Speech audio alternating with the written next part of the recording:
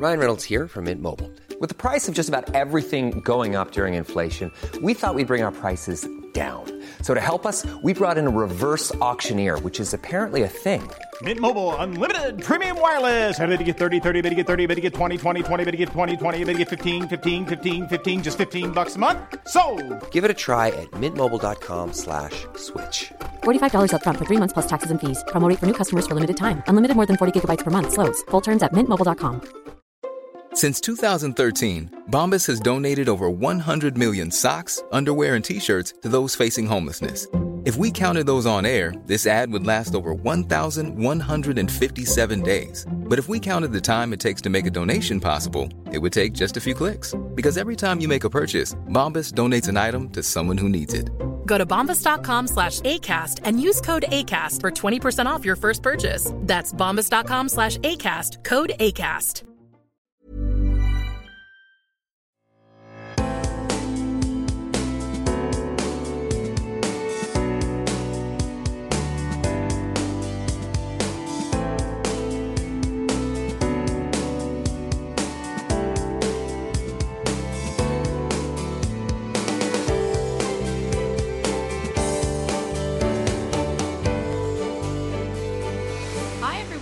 And welcome to Reclaim Me, the podcast, episode 1. My name is Madeline Heather, and I'm the founder and host of Reclaim Me. Reclaim Me is a podcast where survivors of abuse and trauma can tell their stories freely, reclaiming their voice, reclaiming the narrative, and reclaiming control. It is our vision that all victim survivors have the freedom to tell their story. Together we can create a society where it is not shameful to disclose abuse and survivors can feel more empowered to disclose. To kick things off, I thought it was only appropriate that I start this discussion by sharing my own story of sexual assault. So here we go. My name is Madeline Heather, and I'm a survivor of sexual assault. A word of warning, this podcast contains discussions that some listeners may find distressing or triggering. Please use your discretion. So let's start. A bit of background into who I was. I was growing up as a kid. I was a really energetic, little crazy kid. I ended up breaking my leg when I was 3 or 4, when I was in kinder. And when I was home with this huge cast up above my knee, I started to walk on my hands to get places. And I was climbing the walls, and my poor mum and dad had to look after me while I was home all the time. And once the cast came off, my mum just said, she has to get into gymnastics. And ever since then, I was this gymnast. That became my identity from 3 or 4. I really quickly got picked up by an elite program, and I started training for the Victorian Institute of Sport. I was a really good gymnast. I was an elite gymnast for many, many years. And when I was about 12, I had a really severe back problem. And it came to fruition through many, many tests and years of training in pain that I had multiple stress fractures and multiple bulging discs. So I took some time off, did a lot of rehab, and I really couldn't get back into the swing of things after that. And I made the decision at 13 years old to retire from gymnastics. And in that year afterwards, from retiring, I left the school that I was at. I used to go to school in the city with all of the other elite gymnasts. And my family lives about 45 minutes from the city, so I made the call that I would move back to the high school that my older sister went to. This was like a co-ed school, and I'd never really been in an environment with co-eds, and I'd never been at school all day. You know, we would get to school late and leave school early, and my identity was so much of being a gymnast. So starting year 8 was a really, really big change for me, and I really, really felt like I didn't have a sense of belonging or a sense of purpose. I met a lot of friends there, and I was a little bit of a rebel, I think, because I was trying to find my place in the world and I didn't really know who I was. I met these friends, and through being a bit of a rebel, we decided that, you know, we wanted to go out and we wanted to go drinking, and we were 14 now. We were adults, we were grown-ups, we want to do the things that grown-ups do. And then comes, I guess, the night of the assault. 2 friends of mine and I decided that we wanted to drink that weekend, and one of the girls' dads was like a cool dad. So she said to us, my dad's totally cool with us going to his house. He's going to buy us drinks. We can go there, we can have fun, we can go out and see some of the other boys. We're going to have such an amazing time. So we spent the better part of that week at recess and lunchtime planning that we were going to get some cruises and we were going to get drunk for the first time. My mum was quite apprehensive of me having a sleepover at this friend's house. Obviously, she didn't know what our plans at the time were. And we got to the house and my mum just went in and she did what most, normal parents do when you don't know the family of the person's house your child's staying at. And she spoke to the father and he said there was going to be no drinking. We were just going to stay there the night and watch some movies. So I grabbed my sleeping bag and my pillow and I went in. We really quickly got the drinks and we started to get ready. We had a couple of vodka cruises and we were putting our makeup on because we had plans to go and see one of the girls' boyfriends later that night. And I'd been talking to one of the boys from school who was also 14 and actually he was 13. And we were going to meet up with them later and kind of be those youths in the street having a couple of sips of alcoholic drinks and trying not to be too much of menaces, but we really felt like we were grown-ups. And we got ready, put all of the makeup on, went downstairs. It was a 2-story unit in the center of the town that I was living in at the time. And we went downstairs, we went out, we met the boys, and that's when things really started to change quite drastically. So the dad had already said to us, here's some cigarettes, you can go out, I'll teach you how to smoke them.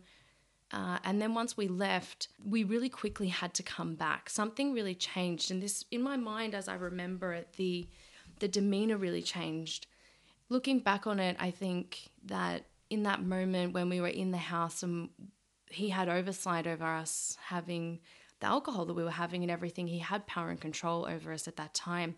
When we'd gone out, especially with 2 other males, I think that he'd lost that. So really quickly, the plans turned from being we're allowed to go out and see these guys to it being we're not allowed to, but if we come back into the house, we can have more drinks and we can just have fun there. As we went back to the house, we were kind of plied with more and more alcohol, and we got to a point where we'd actually run out of alcohol. So I think initially there was about 8 to 12 vodka cruises that were purchased for us to consume there, and there was only really beer left. So perpetrator, which I'll call him from now on, decided to drive drunk down to the shops and purchase more alcohol. So he purchased a 4-pack of double black cruisers. And we were all in the car at this stage as well. So he took us on this drunk driving adventure, which was quite scary, to be honest, because he was quite intoxicated himself. And then we came back and drank more. We were being encouraged to scull, and it was kind of seen as this quite funny thing.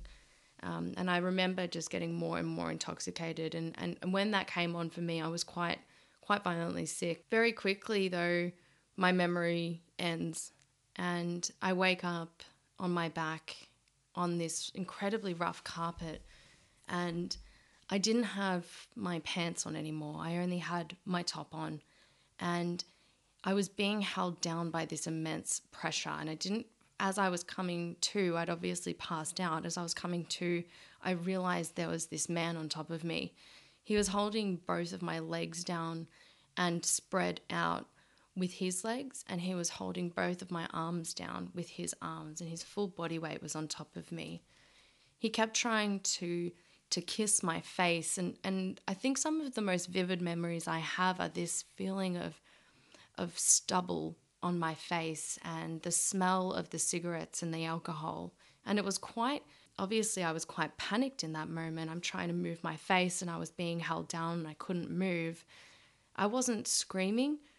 I think I didn't really know at that point what was happening to me, but I was trying to get away. He moved up and down my body at different times. He performed oral sex on me. He was kissing my breasts, and he penetrated me both with his fingers and his penis at different times. I think one of the most vivid memories I have as well is kind of coming out of going unconscious again and coming back to consciousness and having his flaccid penis in my mouth. They were all so overwhelming for me and compounded by the fact that I was in and out of consciousness.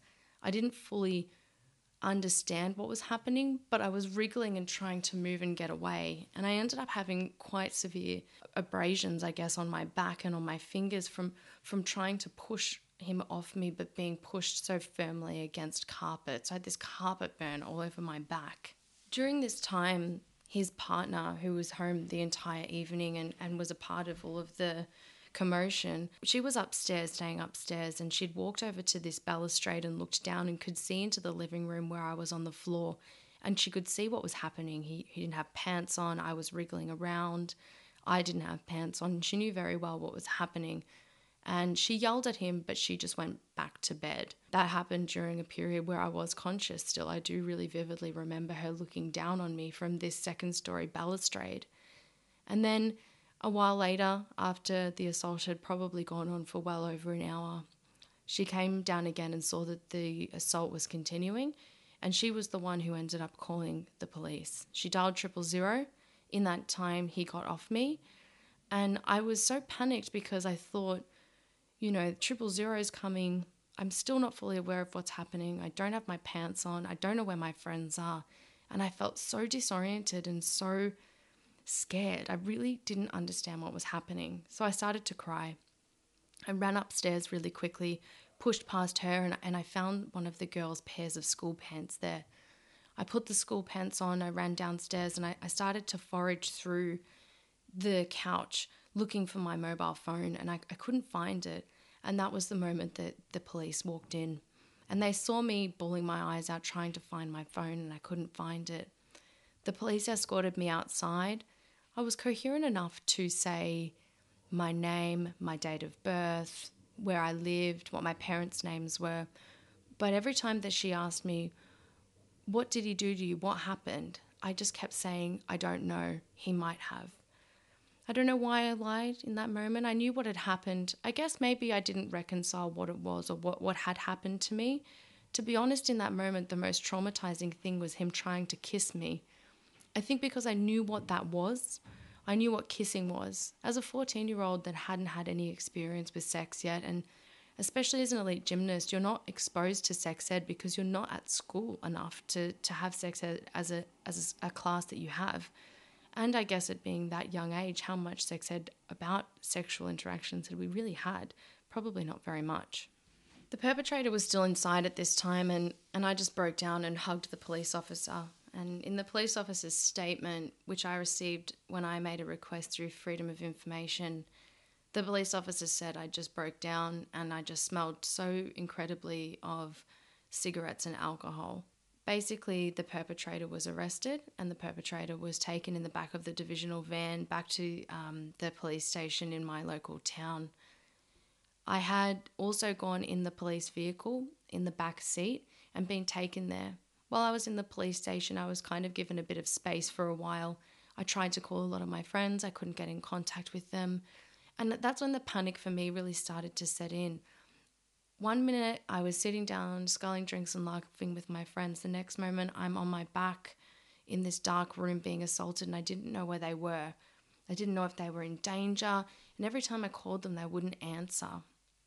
I did get onto one of them eventually, and I told them what had happened, and they said that they didn't believe me, which, I mean, at 14, I don't blame them to a degree, but that was the first interaction that I had had when I told somebody what had happened to me, was that they didn't believe me. The girls were told to come back to the police station, and I believe that that's what they did. In that time, I needed to go to the toilet, and the police officer that was with me had to seek some advice, I guess, on what to do, because there could be evidence if I went to the bathroom. She escorted me to the bathroom, and I needed to wee with the door open, and she told me if I wipe, that I needed to give her the toilet tissue because they needed to keep that as evidence. And I was clearly still intoxicated, and I weed, and just out of habit, I dropped it into the toilet, and she kind of pushed me off the toilet to save the evidence. That did traumatize me for a few years afterwards. I was quite upset that had happened, but looking back at that now, I'm really grateful that she did that she went to that level to try and save that evidence. She did that so that I would have a better case, so I understand it, and I couldn't thank her more for doing that. After all of that happened, my parents were called, and my parents came. There was a small interaction in a room with my parents. My dad sitting there screaming, "I'm going to kill him."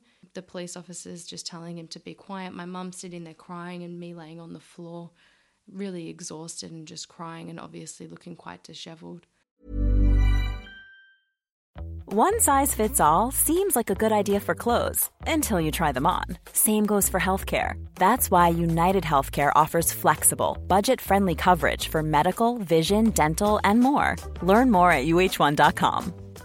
Hey, I'm Ryan Reynolds. At Mint Mobile, we like to do the opposite of what Big Wireless does. They charge you a lot, we charge you a little. So naturally, when they announced they'd be raising their prices due to inflation, we decided to deflate our prices due to not hating you. That's right. We're cutting the price of Mint Unlimited from $30 a month to just $15 a month. Give it a try at mintmobile.com/switch. $45 up front for 3 months plus taxes and fees. Promo rate for new customers for limited time. Unlimited more than 40 gigabytes per month. Slows full terms at mintmobile.com.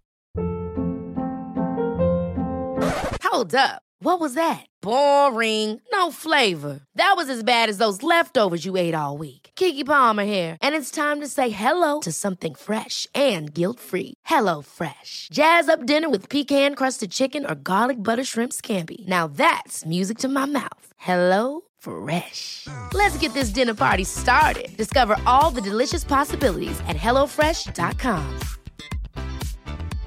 This is Paige, the co-host of Giggly Squad, and I want to tell you about a company that I've been loving, Olive & June. Olive & June gives you everything that you need for a salon-quality manicure in one box. And if you break it down, it really comes out to $2 a manicure, which is absolutely insane. It's also so easy to get salon-worthy nails at home with Olive & June. The difference between how your nails used to look when you did them yourself and now with the Mani system is a complete game changer. The best thing about Olive & June, too, is it's a quick dry. Dries in about 1 minute, lasts for 5 days, and full coverage in up to 1 to 2 coats. Visit oliveandjune.com/perfectmani20 for 20% off your first system. That's oliveandjune.com/perfectmani20 for 20% off your first system. In that moment, the police asked my parents for permission for me to have a full forensic examination done, like a rape kit, and they consented to that. And that's when I was transported to the Royal Children's Hospital. At the Royal Children's Hospital, there was a forensic medical examiner that came in and spoke to me. She had to interview me extensively about what had happened that night, and that was quite traumatic because I had to go through everything in so much detail. She was so lovely, and it was as nice as a traumatic experience could possibly be. She explained to me that, it's not my decision at this time, and we're not making decisions at this time whether we're going to press charges against this person. But what we're going to do is we're going to collect all of the evidence that we can, and then we'll make some decisions later. We're just going to do it now. And she really calmed me down, and that's when I really opened up. And in those questions that she asked me, she ascertained things like he was kissing my breasts, and he'd gone down on me orally, and he had done a lot of different things and kissed my face. So a part of the exam was taking swabs from my face, taking swabs from my breasts, taking swabs from inside of me, I'm not sure if they took nail clippings, but they took a urine sample. They took pictures of the abrasions on my back and things like that as well. And that was basically the end of the examination kit that was completed. And from that moment on, I just went home. It almost seems like this is a part where this next chapter starts. And the next chapter really was Monday at school. I went to school. My mum and dad had decided that they would call the school and let them know what had happened. So the principal was advised of what had happened, and the school counsellor was also advised of what had happened, just in case any of us and any of our friends wanted to seek any assistance from the counsellor, that they were already aware of what had happened.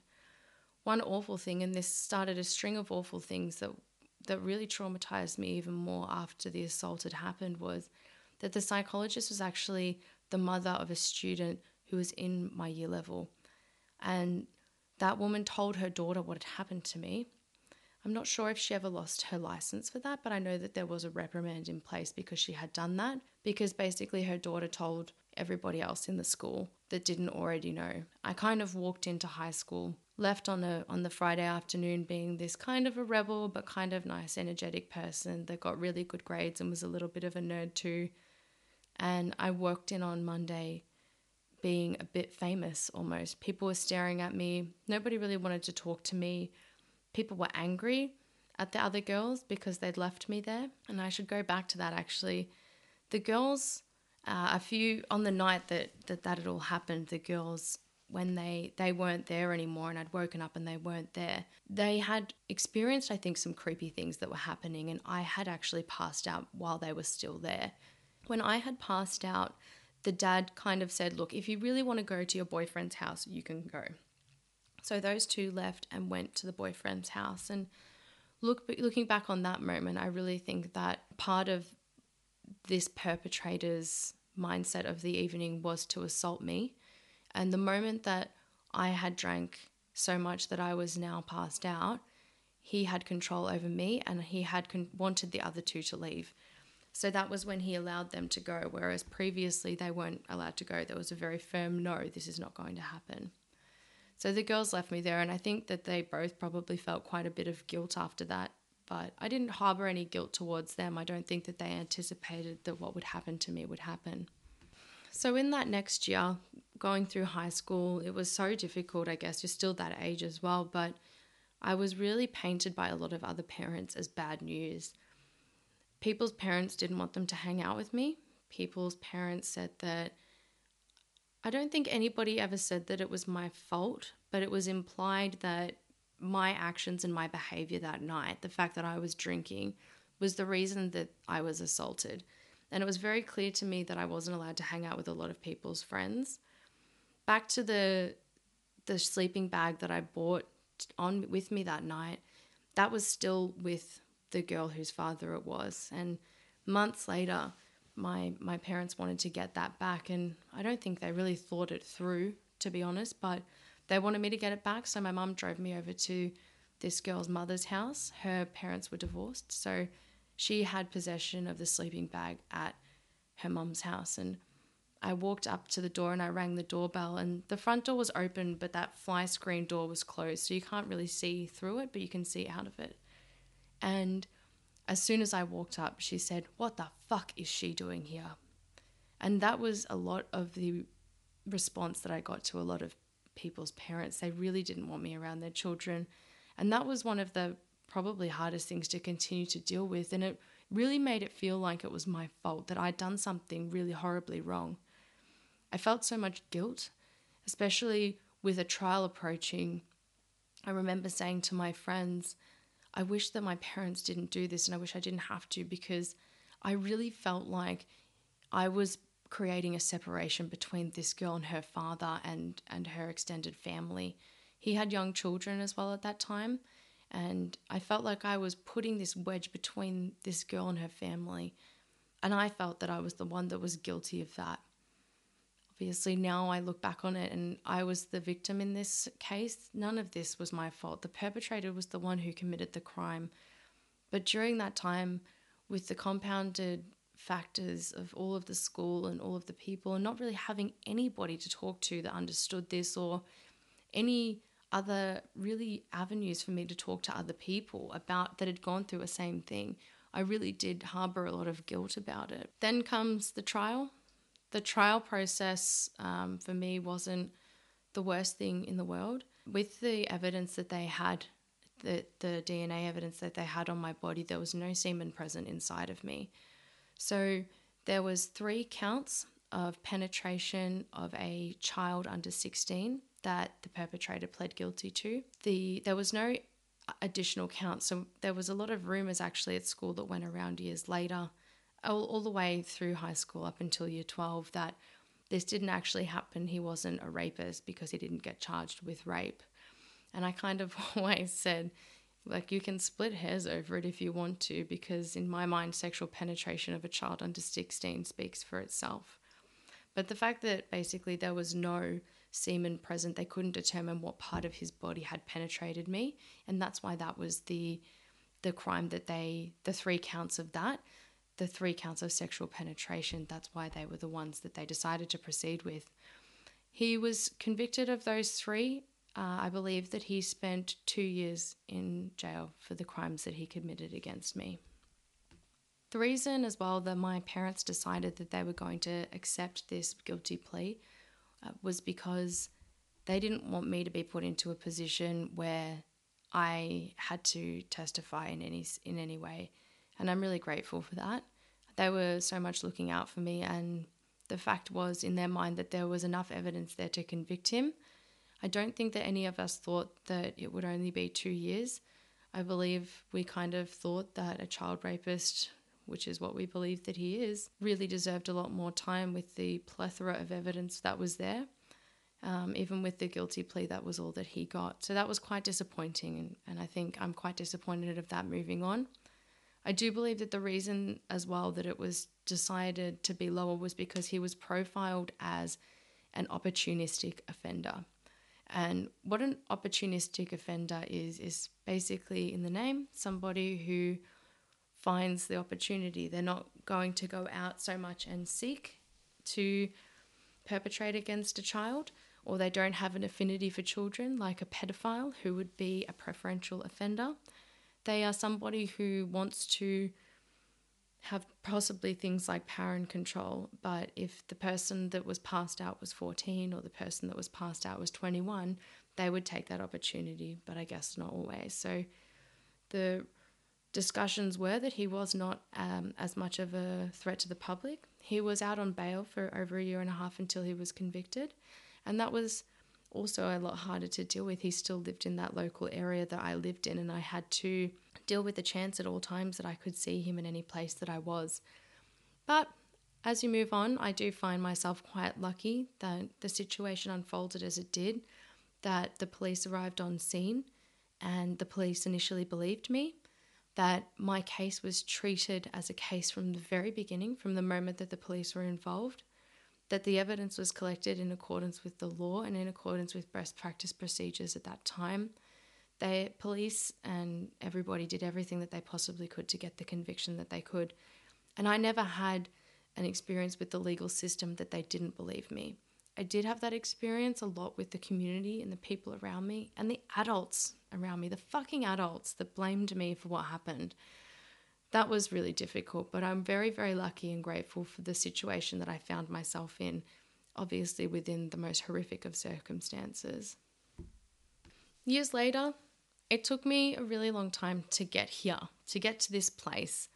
It hasn't been easy by any means, and some days it's harder to talk about my experience than others, but now I feel so empowered with my story to open up this door for other people and allow them to share their story freely. One thing I know is the moment that I open up and talk about this, the moment that I started posting more on Instagram about my experiences and being really open about the reasons that I am a passionate advocate for victims of crime, of sexual abuse, of domestic violence, and told my story, I've had so many people reach out to tell me theirs. And because I have this interest in this type of area, and because I want to advocate so much more for it, I find myself consuming a lot more information, and I'm a more informed person about trauma and abuse. So when people say things to me like, but you weren't kicking and screaming, or they think that the perfect picture of an assault victim is somebody who's bruised and battered. If you saw me that night, I didn't look like that. I was tired, I was disheveled, I was crying, I didn't look myself, but I wasn't beaten to shit, and I was standing in front of a police officer saying he might have. And I think that that's something that needs to be spoken about more. And that's what's really, really driven me to be such a passionate advocate for victims of crime, because I want this discussion to be had more. I want people to know that some of the things that have happened to them are fucking crimes, and that people out there really do take this shit seriously. It is not something that I want people to hold on to for the rest of their lives feeling guilty for. And I do understand what it is like to sit there and feel guilty for somebody being prosecuted for the crimes that they've done to you. And I know what it feels like to sit there sometimes and say to yourself, was it really that bad? I mean, I drank so much. Was it my fault? What was I wearing? What did I do? But it's in those moments that you need to have a really good network of people around you to bring you back to reality and tell you that none of it was your fault. You didn't choose for this to happen. And even if you were intoxicated, you did not ask for it. So I want to let you know that the reason that I am doing this and the reason that I am so passionate about it is because I fucking understand. And I'm here for you every step of the way. Now, I'm a passionate victims of crime advocate. Now, I'm a strong and empowered woman. Now, I've gotten to this place in my life where I can freely sit here and talk about it and not have nightmares every night. And that comes through a lot of hard work. Well, thank you so much for listening. That is my story. My name is Madeline Heather and I'm a survivor. Thank you for listening to Reclaim Me, and we'll be back next week with another new story. Bye.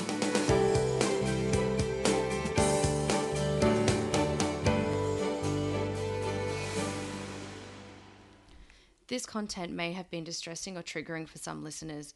In Australia, for national crisis support, please contact Lifeline on 131114. For more resources, please see the show notes for this episode.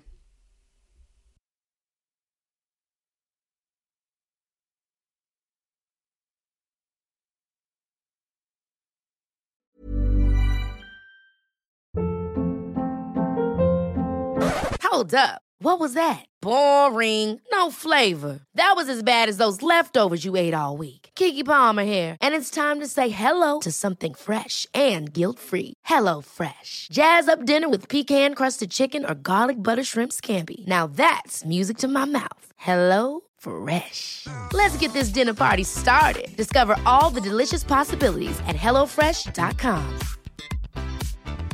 Even when we're on a budget, we still deserve nice things. Quince is a place to scoop up stunning high-end goods for 50 to 80% less than similar brands. They have buttery soft cashmere sweaters starting at $50, luxurious Italian leather bags, and so much more. Plus, Quince only works with factories that use safe, ethical, and responsible manufacturing. Get the high-end goods you'll love without the high price tag with Quince. Go to quince.com/style for free shipping and 365-day returns.